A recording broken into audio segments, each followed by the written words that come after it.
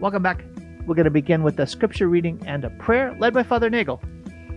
This is a story known to probably everybody listening. It's Luke chapter 2, verses 1 through 7. In those days, a decree went out from Caesar Augustus that the whole world should be enrolled. This was the first enrollment when Quirinius was governor of Syria. So all went to be enrolled, each to his own town. And Joseph too went up from Galilee to the town of Nazareth, from the town of Nazareth to Judea, to the city of David that is called Bethlehem, because he was of the house and family of David, to be enrolled with Mary, his betrothed, who was with child. While they were there, the time came for her to have her child, and she gave birth to her firstborn son. She wrapped him in swaddling clothes and laid him in a manger, because there was no room for them in the inn. Gracious God, as we look forward to the celebration of the birth of your Son in just a few days, we ask you to bless this time that we share with our listeners, that it might be a chance for all of us to grow in our appreciation of the great gift Christ is to all of us. And so just bless this time. We ask this through Christ our Lord. In the name of the Father, the Son, and the Holy Spirit. Amen. Thank you, Father Nagel. I appreciate that very much. So, Father, today as we get launched into this program in this fourth week of Advent, first I just want to check in with you. It's been a couple of weeks. Yes. How has your Advent season been? Advent season has been good, but I have to say it's been busier than usual, and it usually is busy. And I don't know, funerals. This is just going to be a description of the life of a pastor, I suppose. Funerals fall where they fall, and we've had some funerals this Advent. And then, another thing is that we always hear all the confessions of the school kids and have penance services. That's kind of typical as well. And so I was thinking, this is a long Advent, as long as it can be, really. And I thought, it'll be fine. But boy, it's been full. So that's not bad, but it has been a season where a lot of my time has been given over to pastoral ministry and those sort of things. So good, but it's been full. Well, I think would part of it be the fact that you're now attending to two schools rather than just one? Well, yes. Two parishes rather than just one? There's some truth to that. Things are happening in each school, and we have to take care of those. And so different, organizing penance service. Yeah, you're right. It does multiply the commitment a little bit. So, Father, just a question around this. So this is Advent season, and one of the traditional activities during Advent would be some form of penance service. Right. And I'm wondering if you have any, even just sort of anecdotal, your own, the evidence from your own lived experience about Catholics coming back to church. Like, there was a lot of talk, sort of chatter, and now some of these things are being measured about the practice and the attitudes towards the Catholic faith of Catholics who stepped away from the practice of their faith because of COVID. Have you just seen or heard stories, or can you tell if you feel like Catholics are coming back now or not? Well, I would say, and we do measure attendance at both parishes, actually. It's interesting, though. I have 2 points. One coming back to Mass, one coming back to confession. So looking at both of those, I think confessions are off. On the other hand, this Advent, every penance service I've been at, and sometimes also just in the confessional, there were people saying, this is my first confession since COVID. It's been, they don't say it's just been 2 or 3 years. They say it's since COVID. So I do know that there's some sense that people are coming back to the practice just from that, because sometimes it's hard to, unless they come up and tell you, you might not know that, okay, this person has been away and is just now coming back in, late 2022. I think terms of Mass, I think for both of the parishes that I've been a pastor of, we're going back to about 3/4 is where we're at, I think, right now. And I do continue to see little increases each few months as we do. So I think there was a definite hit. I don't know if we're going to get everybody back, but it's this slowly. And I know I don't have the graph. Is this rising slope flattening out, and we're where we're at? I'm not sure about that, but that's what I would say in terms of my rough estimate. Yeah, it's interesting when I think about folks moving towards a goal. There, I call it there's the push and the pull. That people are being pushed away from something. Where I'm at is so difficult or dark, or there's a pain and a suffering there that I want to move towards something better. Versus the pull, and that is there's something so radiant and beautiful, and there's a place of flourishing there. There's the green pastures, and I want to get there. When you think about the folks that are coming back to church, if you have a chance to talk to them, do they use language that's more associated with sort of pushing away from? Like, I've been away from the church and it's just been really hard and now I'm home again, versus, the Mass is this radiant center of my life and I can't live without it. I would say, I think I've heard both, to be honest. I think some of both. Again, hard to quantify, but there is a sense. I do think there's a sense of the world's crazy and it's going crazy, and I need to get back. That I've heard some of that, but I also do. I've missed this so much, sort of language, and so the people who come up and talk with me, most. I don't know which one is predominant there, to be honest. Like I said, I've heard both. I'm not sure percentage-wise. And it hasn't been a whole lot because, again, sometimes these things don't come up in conversation very easily. But I do know there has been some. So here's an interesting conversation I had on, it was I don't know, maybe like a week ago. Carrie and I were at a dinner with another couple. Our families were together. And the reflection of this particular mom, and I shared a bit about it on on Thursday of last week on Sound Insight, was that she said that they got to a place in their own life of faith where they realized that it wasn't sufficient to compare their own practice of the faith to others, to other Catholics, to even other Catholics who were sending their kids to Catholic schools. Because when they did that, the measure of their own faith was, well, we went to church on Sunday and we did a blessing at meals, and we were willing to self-identify as Catholic and sort of accepted church teaching and was striving to live a moral life. And you know what? That put us in like rare air. Like that put us in the top 5%, and we're feeling really good about our faith.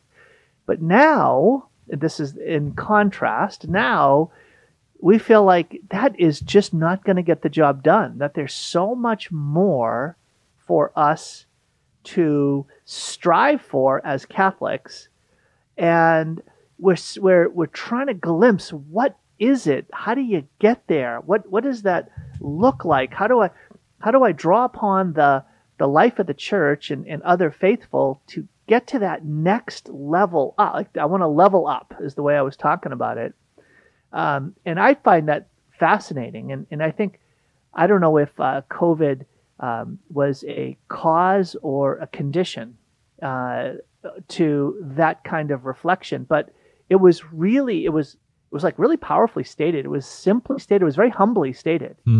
Like what we thought was sufficient isn't any longer, or isn't for ourselves. What do you think about that? It reminds me of my experience in high school, where what she at first was doing is kind of grading on the curve, and so she would be an A because she was the top. Grading on the curve, you compare yourselves to other people in the class, and the top X number get A's, and the next slice get B's, but it's all in relationship to one another. And I never really liked being graded on the curve. I always wanted it to be, there's an objective reality that you're supposed to hit, say 90% or something. And if 60% get 90%, then 60% get A's. If nobody gets it, then nobody gets an A. But it's definite and it's real. And so I always thought that was more fair, I think, in terms of as high school student thinking. I'd rather not just be measuring against these other guys. I want to be measured about what teacher, what do you think excellence is? Then that's an A. Let me see if I make it or not. And so I'm not fighting against these guys. We're on a team and we're all trying to get to the same place, or at least we're not opposed to each other. And that's what I was thinking about actually when you were talking about this mom that you had this conversation with. And I do think it's completely true that we can't look at our neighbors or the people in your kid's class, the parents of the other kids in class, or even the people in your Bible study and stuff, because first off, wouldn't it be good for me or you to be able to set a standard that other people would approach, as opposed to I'm looking somebody else as a standard. I can maybe help them in my spiritual life. If I go full in, it's not just going to be about me, it's going to be about other people too. That's a great witness. But also, there aren't any saints. Saints never say, let me look around the rest of the village and see how they're doing. And if I can make that, then I'm going to be, I'll be canonized someday. That was just never the attitude. It was like, I'm on this radical trek to God, and these other people are eventually going to try to stop me. But I'm not going to let them. Again, that was more of the attitude. I love that. I can remember an interview with Mother Teresa, Saint Teresa of Calcutta, Mother Teresa, and she was, being interviewed, and all of a sudden, in the middle of the interview, the agent, the person doing the interviewing, said something about her being so holy compared to the people around her. And her deflection of the question was so simple, it was so clean. It was that she was comparing herself to Jesus, not comparing herself to anybody else. And that was so powerful. And I think that what you just mentioned is connected as well to the saints, right? The saints weren't comparing themselves to the other villagers, but they were comparing themselves to the saints. I'm sorry, to Jesus. You're right. That's good. And again, that's not grading on the curve. That's an objective reality to shoot for. And everybody can do it, but it's really hard. And in a sense of it's really challenging, but it's for everybody. And so why not shoot for the top? Yes. So, Father, one of the things that I've been doing this Advent is, I think it's YouTube's algorithm. It's feeding me very challenging homilies.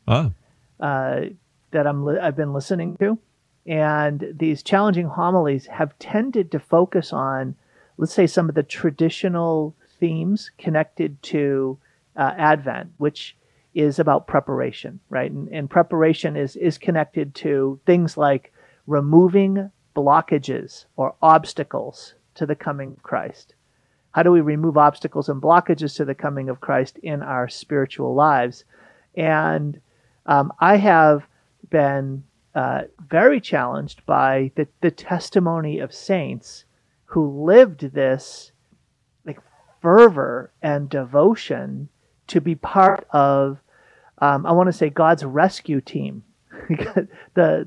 Jesus' coming was all about rescuing those that are in Satan's power, right? To save those who are in dark, the world that's in darkness has now come to see a great light. And Jesus is coming as king to overthrow the rulers of the world and the powers of darkness. And this rescue mission of rescuing souls from sin and its consequences, death, and ultimately separation from God and hell, that they were willing to do anything and make themselves available to undergo anything if only they could be part of this great rescue mission. And I got to tell you, these have been some punch in the gut kind of homilies where it makes me feel like I'm living such a soft life compared to these holy ones who are so devoted. So I got to tell you, it is very much, I think, Advent and the life of faith in general is going to be impacted by who it is we look to, if not by comparison, but there's a mirror. These saints when I hold them up in front of me, it's a mirror I do not like to compare myself to. I can believe it, and the whole idea of it shows, not just your I'm sure mine as well, weakness, but how I would think my self-centeredness. My life is not about rescuing others, but it's the tendency would be it's about me and my needs. But I do think that sounds like some pretty good homilies. Maybe you should need to give me the the link or whatever it is where you're going for those. Okay, so now, Father, I got to let you know, as soon as you hear them, you're now going to be accountable. First, I have to open the link, right? Right. If I don't open the link, am I culpable if I don't do it? You've just publicly asked me to send it, right? So now you have hundreds of thousands of people listening to this saying, Father Nagel. That's true. Now, sometimes I delete things accidentally and I don't even know it. a new radiance of holiness coming from your life. Yeah. You'll now be speaking in different ways. When we come back from the break, I'm going to tell you about how I started to speak to my wife as a result of these homilies. And you might get a kick out of it. But we'll do that in just a moment on Sound Insight. Back in a minute. Hi, this is Dr. Tom Curran, and you know me as the host of Sound Insight.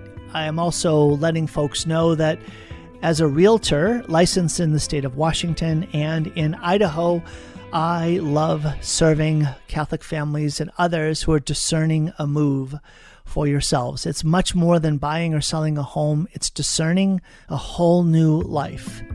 If that's something that you would find a help in, if I could be of service to you, please be in touch. You can find out more at drtomcurran.com. drtomcurran.com.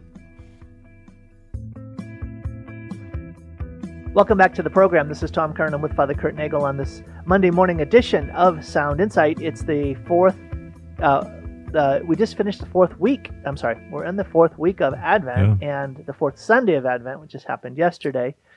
And it's the longest fourth week of the year.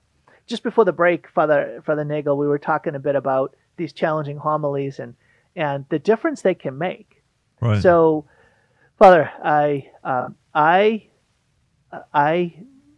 have it on my in front of my life to get to Mass daily as far as possible. Mm-hmm. Right. So to make that commitment, get to daily Mass, and listening to these homilies and this focus on God's rescue squad, these saints as feeling this fervent call to rescue souls from falling into hell. And you've heard me talk about this, right, in terms of Our Lady of Fatima, right? Poor sinners are falling towards hell because there's none to pray for them. And I don't know why, but it's like every corner I'm turning around, these homilies and references to saints are talking about these incredible examples of saint after saint after saint who just underwent tremendous sufferings to save poor sinners from falling into hell. And one of the themes that has shown up in several of them is the most powerful way that we join in Christ's work of expiation and reparation of the sin of these poor sinners' lives who are trapped in spiritual death is by going to Mass. And so Mass is the great work of expiation that we get to join into. And so when I see Carrie and I'm able to run out the door to make it to morning Mass, I'll say, "Hey, what are you doing, dear?" I said, I'm gonna go stand at the gates of hell and rescue a soul from falling into hell. What are you doing?" Taking care of all your kids while you go to Mass? Yeah, right. I'm helping my kids get ready to get out the door to go to school. You're standing at the gates of hell. It's like, I'm going to go stand at the gates of hell and stop a sinner from falling into it. And my 12-year-old said to me, "Dad, is that true? Is that really what you're doing?" Because they see me head out to Mass and they know I'm going to Mass. But all of a sudden, to associate the idea of going to daily Mass with the like this mission mindedness that I'm going in order to save a soul from falling into hell. That's a pretty striking thing, isn't it? But it's an interesting point and attitude in the sense of, I think most of us, we're going to Mass for ourselves or maybe for God. But the idea that we're doing this, if this is an act of worship, reparation, etc., for others, I don't think that's really on the horizon for almost anybody. So I think it is a great, the idea that the Mass is never just about me. So this is just another way to say, what, this is something I can do for others. And why am I sitting at home, not going to Mass? If I could be there, why would I not be there for myself and for others and for God? I mean, when priests say they don't celebrate Mass each day, I really want that strikes me as just so, why do you know what you're doing? Why would you not do that this day? So, wow. I like it though. Well, I like the idea. It's like I can't let go of it. I mean, it's like it's grabbed a hold of me. And so when I was at Mass this morning, it changed how I was present at Mass, because when my mind would wander, I would say, wait a minute, no, I've got to pay attention. I've got to focus here. What am I thinking about? Wait a minute. During this Mass, there are souls that are going to face the judgment of God. And the Lord's brought me into this Mass to be there, to stand before Him and saying, please, Lord, expiate their guilt. Please, Lord, save these poor sinners. Okay, get back on that. And then going up to communion, the same thing. Okay, remember now, I'm receiving communion for these poor souls. And it was really powerful, because as I was going up in line, I imagined like I'm standing in front of a crowd of poor souls that are about to face the judgment of God. And I'm like, Jesus, I'm here for them. All these souls behind, I'm here for them. Save them. And I don't know if it's just a fanciful imagination or a spiritual insight or a blend of both, but it can bring about a shift in how we even see, like, what do we want to do with our lives? What do you want to spend your life on? You want to do something important? You want to do something that can make a difference? This can make a difference of a soul forever. It is a great example of the difference faith makes in terms of one's life and one's priorities in life. I think that whole question, do you want to make a difference? What's your life about? I mean, there are all sorts of vocations and professions people go in for that, whether it's doctors or whether it's a Coast Guard. Who knows? These sort of things that I want to rescue people or I want to help people. But the idea that this is the ultimate, as you say, rescue squad and purpose, that's... Again, the image I had when you were talking about this was not so much the whole crowd, but this is probably even more more difficult. But you're holding on to somebody, he's fallen off the cliff, and you just have him by his hand, and you're trying to get him up, and he's trying to. You're the only thing that can hold him back up, and you just start. And every time you sort of drift off and fantasize, and you let go of him, and there he goes. No offense, Tom, but that's what's going to happen. Thanks, Father Nagel. I appreciate that. Yeah, every time, just remember, motivating. Yeah. I would concentrate if I were you. All right, now I'm going to send you extra homilies, Father, because you said that. Extra homilies for you today. Oh, that is funny. Well, today in Sound Insight, I'm here with Father Kurt Nagel, and we're reflecting a bit on Advent and what's happening during our Advent. So, Father, I had a chance to share, and if you're sincerely interested, I will send you some of these homilies. They are not, they're challenging. You heard it. I need it. So, okay. So just as a note, by the way, I'd love to hear, what are you doing this Advent in terms of whether it's prayer, reading, mental prayer, reflection?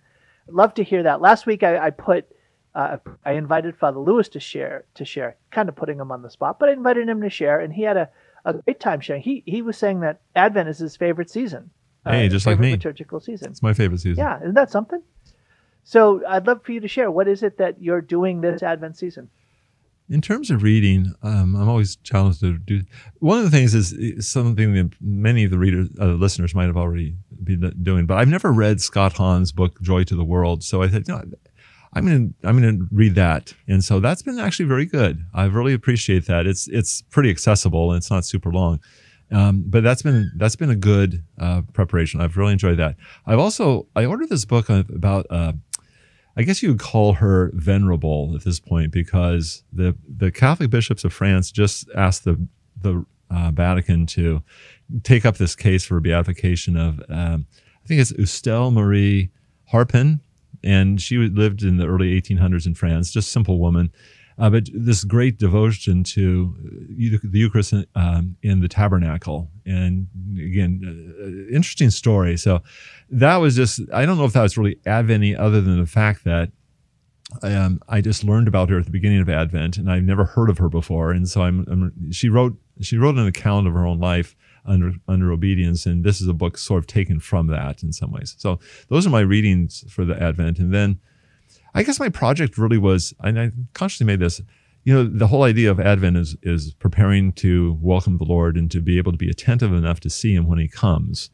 And so I've made a process, a real project out of trying to greet Christ in people, anybody I encounter, not just see, but actually have an encounter with, to take a split second or a moment or just a little bit to greet Christ in them, to see Christ there. It was consciously an Advent project in the sense of trying to be attentive enough to recognize this is one way Jesus comes to me, is in his presence in other people. So that's been a project. I actually, again, you can't improve what you don't measure, right? So I try to keep track of how many times do I accomplish this? Do I actually see and greet Christ in another person? Because I do think it changes the way I interact with them. And so that's been kind of an Advent project for me. I like yours better than mine. I'm imagining hand over the cliff, soul falling into hell. So if I don't greet Christ and don't acknowledge Christ in another person, the person's not actually going to hell or anything like yours, but it's just a personal failure. Yeah, that's funny. Well, there's a judgment scene in Matthew 25 that talks about failure to see Christ in others, right? As long as you did it for the least of these my brothers, you did it for me. Yeah. So I don't know, Father. There's a linkage there. So maybe there is a call that you have to reflect on some of these same ideas. Yeah. Well, okay. I'm gonna ask you. This is something I've been pondering as this theme has emerged more fully in my life.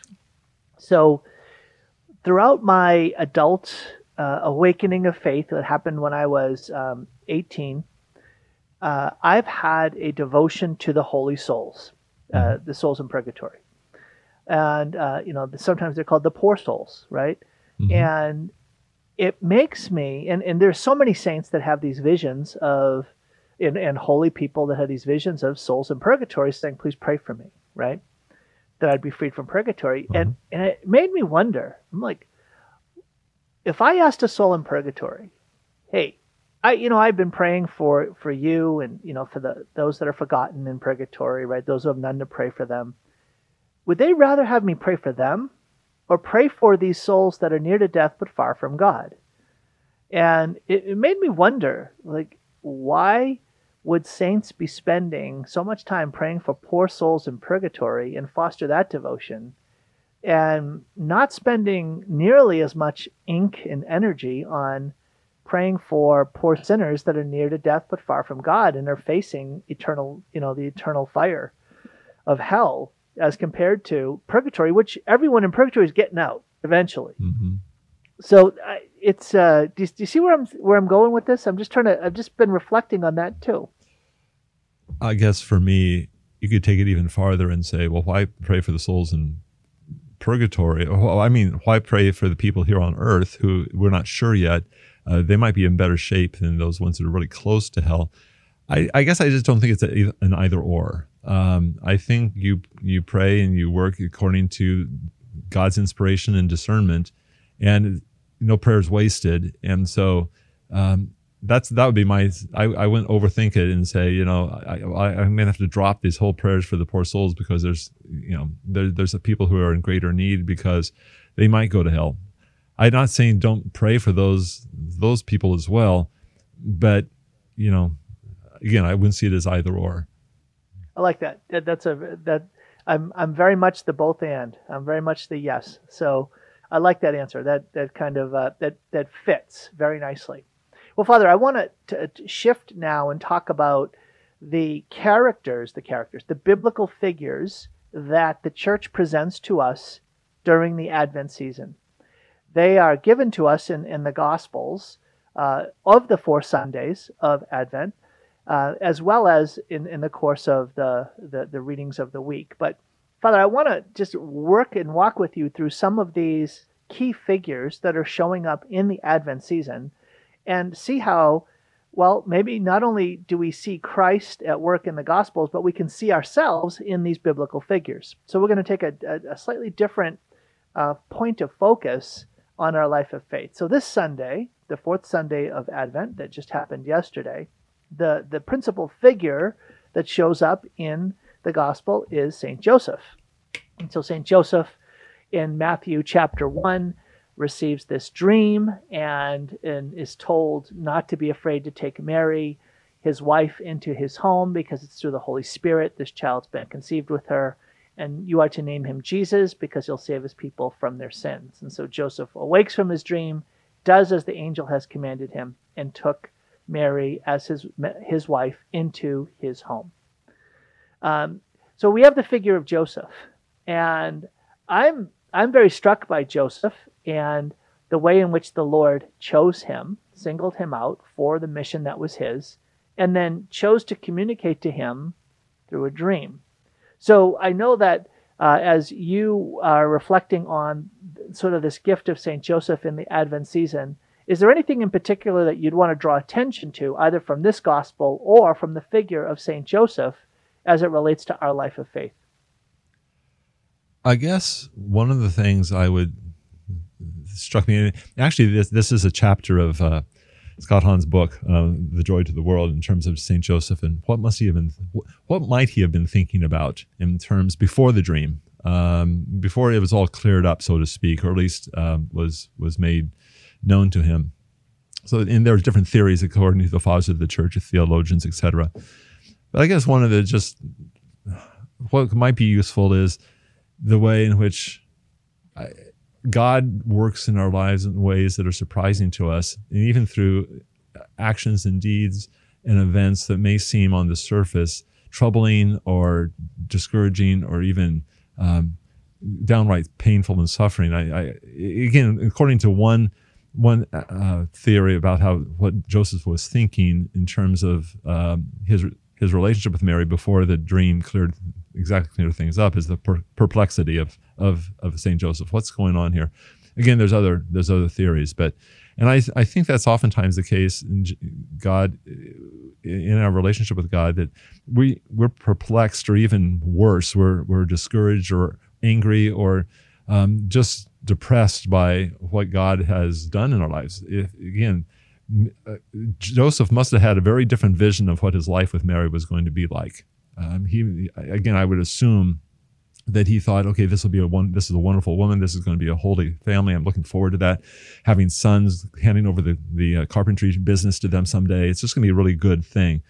And then suddenly the dream comes, and first of all, Mary's pregnant, and that's changed. What's going on here? I don't understand this. What's going on?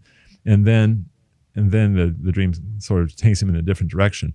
But so I guess a long answer, but I think sometimes it can be, God has a great plan that's even bigger and better than what you think your life is about. And he'll again, let's live according to God's dreams rather than mine. And so again, it's that whole idea of God knows better than me, and he knows what my life's about more than I do. And to be able to put up with the perplexity of life, or even the seeming discouragements or defeats, because that's part of the plan too. So again, I think that's always been kind of that scene for me for Joseph. So I've got several reflections, and then based on what you just shared, and then I'm going to bring back a question to you about, was Joseph a young, vigorous man that was marrying Mary, or was he a widower and had other kids and was taking on a stewardship of protecting her? Right. Or is it some kind of blend of both? But before I ask you for that answer, you mentioned this idea of Joseph discovering his identity and his mission. And I think about the fact that the Lord entrusted to him in a dream through an angel with the action of naming the Son of God, Jesus. Mm-hmm. And what a stunning thing. Like, it's kind of a risky thing, right? Like, he entrusted to Zechariah, right? His name is John, right? Again, through an angel. And so there's a lot of trust going on here where the Lord trusts us in incredible ways. Right. And in entrusting Joseph with that very action of, again, taking care of Mary and taking care of the Son of God as his foster father and raising him as his son. And yet, at the same time, the name Jesus, Yeshua, means God saves, which, is that his identity or is that his mission? And the answer is yes. It's his identity, God, and it's his mission, save, to be the Savior.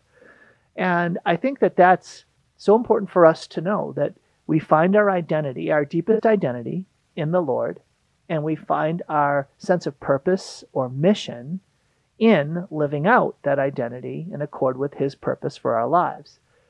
And I think that that's where we struggle and suffer a lot, is when we don't know who we are and we don't know what we are called to be about. Mm-hmm. And Joseph did not have that problem. Right. It wasn't that it was easy. In fact, it was incredibly challenging. But he knew who he was, and he knew what he was to be about. And I think that's beautifully reflected in the act of God entrusting him with the Blessed Mother and with Jesus and with the naming of Jesus.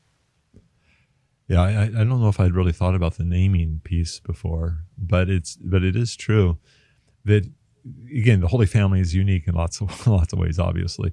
But I would just push that for ourselves too, that God is entrusting us. He's trusting us more than we trust ourselves oftentimes, and with more than we probably imagine.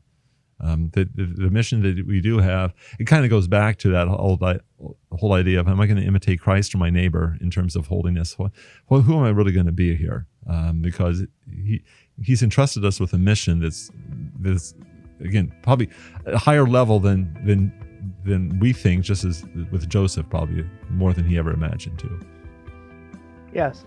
All right. So, Father, we have a break, and then after the break, I'm going to ask you the question: Joseph, young man or older man, widower or single? Back in a minute with Sound Insight.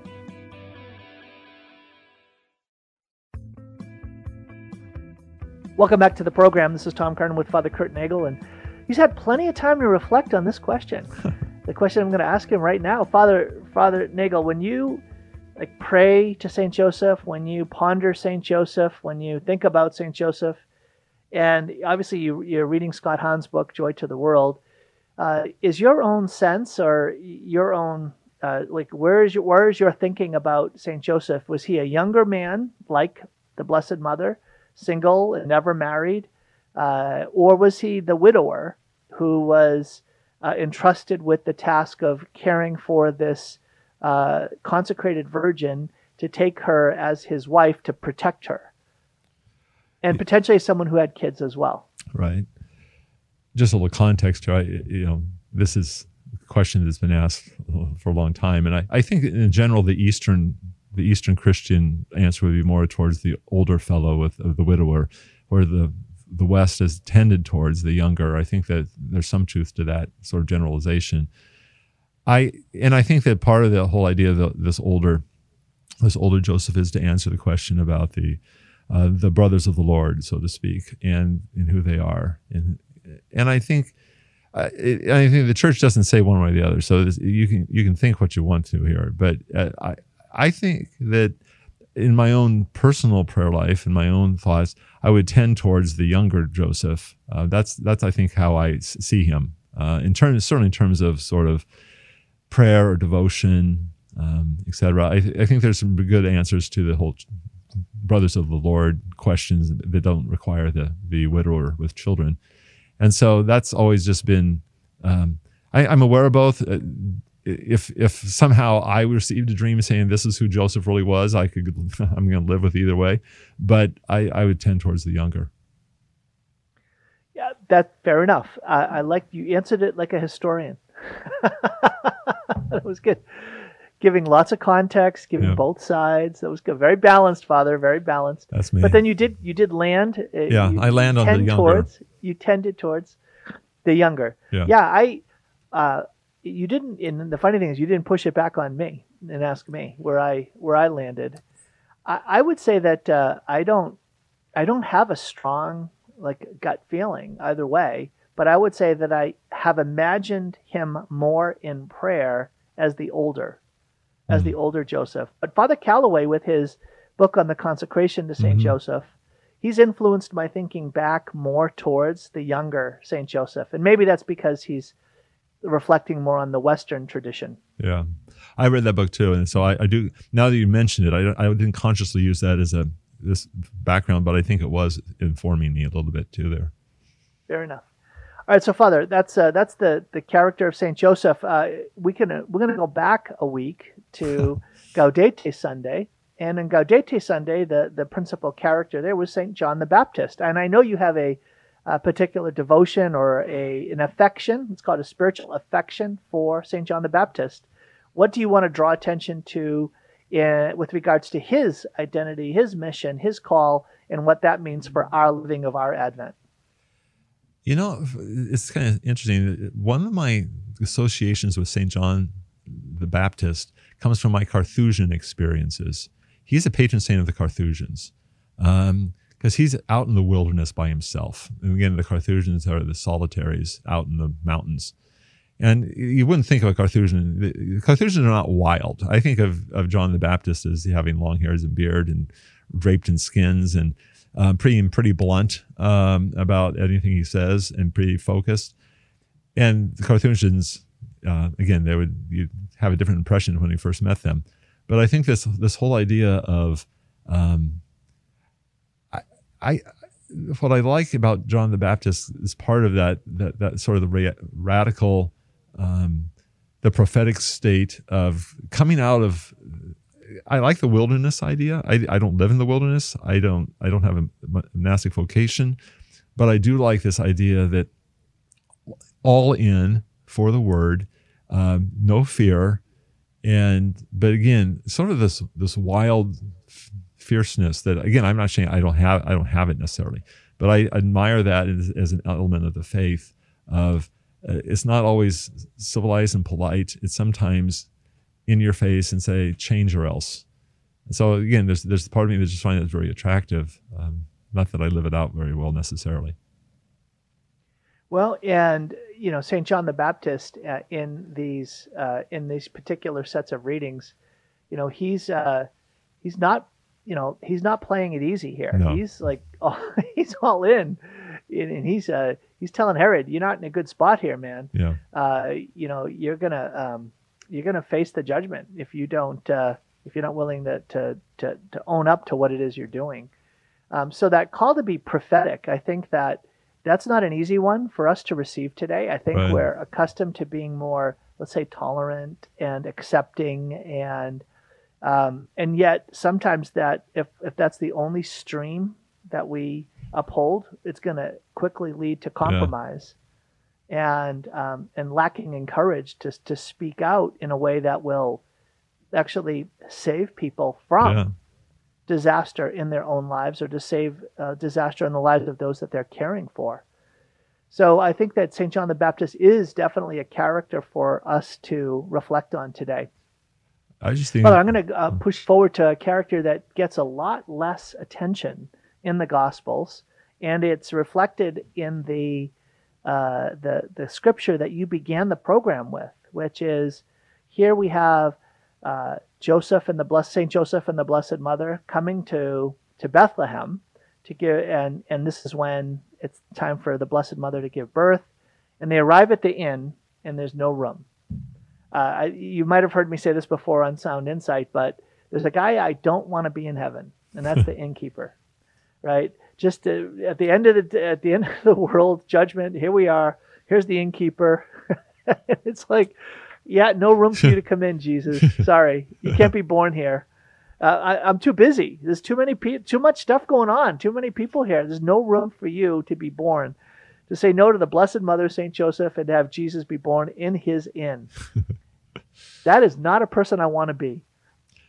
Right. So I want to I'm going to give you a line to reflect on in terms of how does the innkeeper relate to our lives today. And it's from the Venerable Fulton Sheen, who said that for those who are people of faith, it's less that we drive God out of our lives, but it's more that we crowd God out of our lives. So our problem isn't that we drive God out, get away, I reject you, but rather that we crowd him out. And the innkeeper seems to be the most fitting example of someone who literally crowded the Lord out because of the crowd that he was attending to in his life. So what are your thoughts or reflections on the figure of the innkeeper and our living of our Advent today? I have to admit, I'm not sure I've ever reflected upon the innkeeper before, but that idea of crowding him out is certainly applicable to us in the sense of, I think you're right.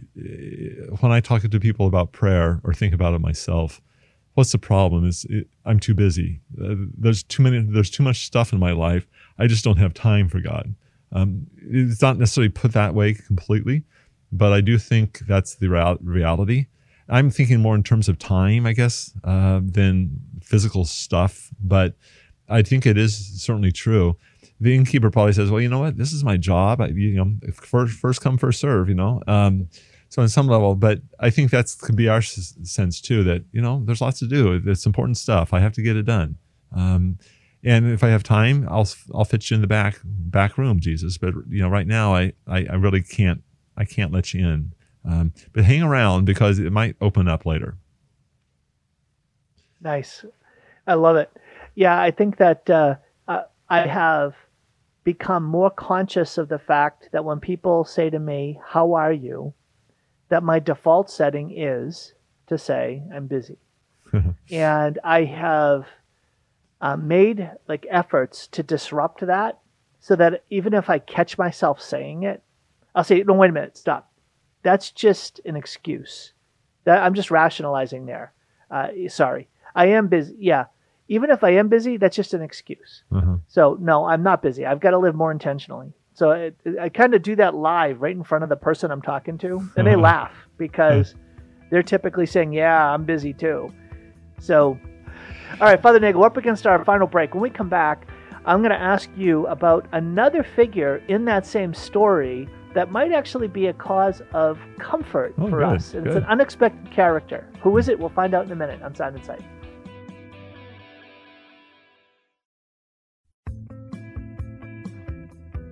Welcome back to the program. This is Tom Kern. I'm with Father Kurt Nagel. And Father, in that scene in the Gospels, in these infancy narratives where Saint Joseph takes the Blessed Mother and they go to Bethlehem, they're going because they're on vacation, right? And they just want to go visit family at home. Yeah, going down to Elizabeth's side of the family.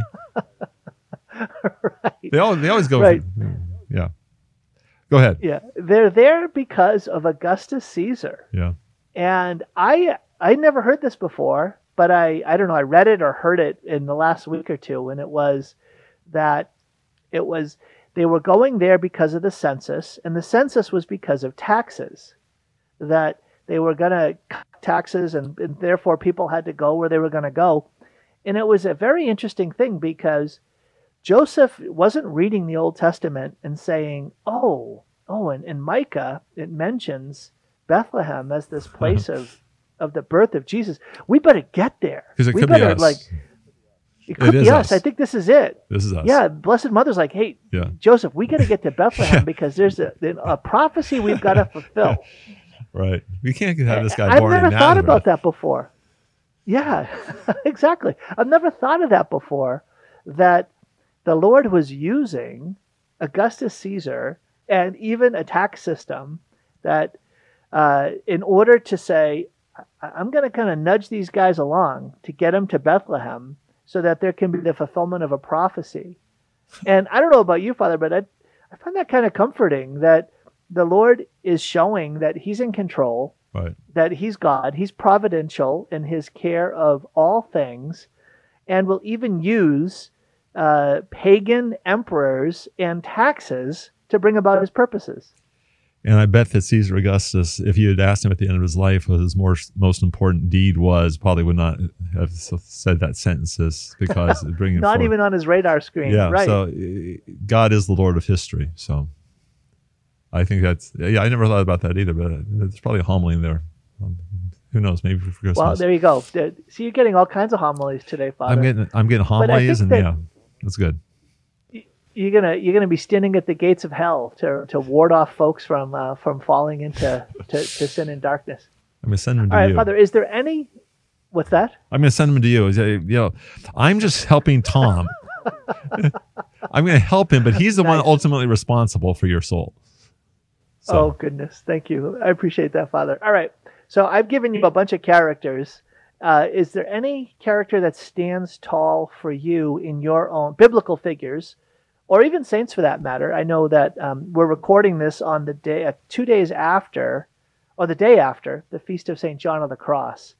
And you missed the chance to be able to reflect on St. John of the Cross. So was there any way that you remembered that particular feast day, or is there any other particular saint you want to draw attention to in the Advent season that's helped shape or mold your Advent?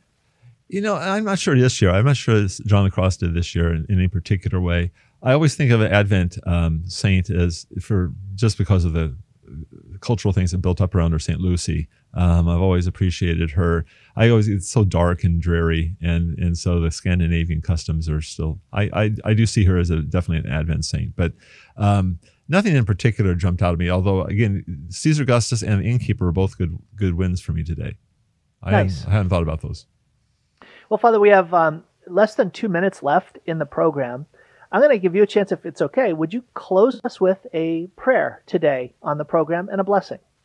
Certainly. In the name of the Father, the Son, and the Holy Spirit. Gracious God, I ask your blessings upon all those who are listening and all they love, all the people in their lives whom you've given them. I ask you to bless us in this last week of the season in which we prepare for the coming of your Savior, that this dark time in so many ways might be the fitting setting for a new light in our lives, a new depth to our faith, new graces that we receive as gifts from you this coming season. So bless us that we might be truly attentive in this last week, and bless us with a wonderful, joyful celebration of the birth of your Son, our Savior. We ask this through Christ our Lord. In the name of the Father, the Son, and the Holy Spirit. Amen. Amen. Well, folks, I really appreciate you taking time to be with us today. Father Nagel, you're always very generous in giving us your time and your thoughts about whatever it is we're reflecting on. And today, as we are entering into the final week leading up to Christmas, please keep Sacred Heart Radio in your prayers. Keep our family, my family, if you would, in your prayers. I really appreciate those of you that prayed for my dad in his time in the hospital. I'm grateful to say that he recovered from his bout with congestive heart failure and is back home and is doing well. So praise God for that gift. And remember now, this is the time of year when folks are making plans and praying and thinking about where to give financially. And if that's you, I want you to consider Sacred Heart Radio. It's a listener-supported Catholic radio, and that means that those that are blessed by the programs, those who believe in the mission, and those who have been blessed with the financial means to be able to extend yourselves generously, please remember Sacred Heart Radio. It is listener-supported Catholic radio. And you can do that by going to sacredheartradio.org, sacredheartradio.org, and you can hit the donate button. You can also download the app. If you go to the Apple Store, the Google Play Store, download the app and you can donate right from there on the app as well. It's the Sacred Heart Radio app, of course. So thank you all very much for listening. If you want to access these programs after the fact, you can always go to mycatholicfaith.org and listening to all the programs of Sound Insight. Thank you so much. God bless your day. Join me tomorrow for more Sound Insight.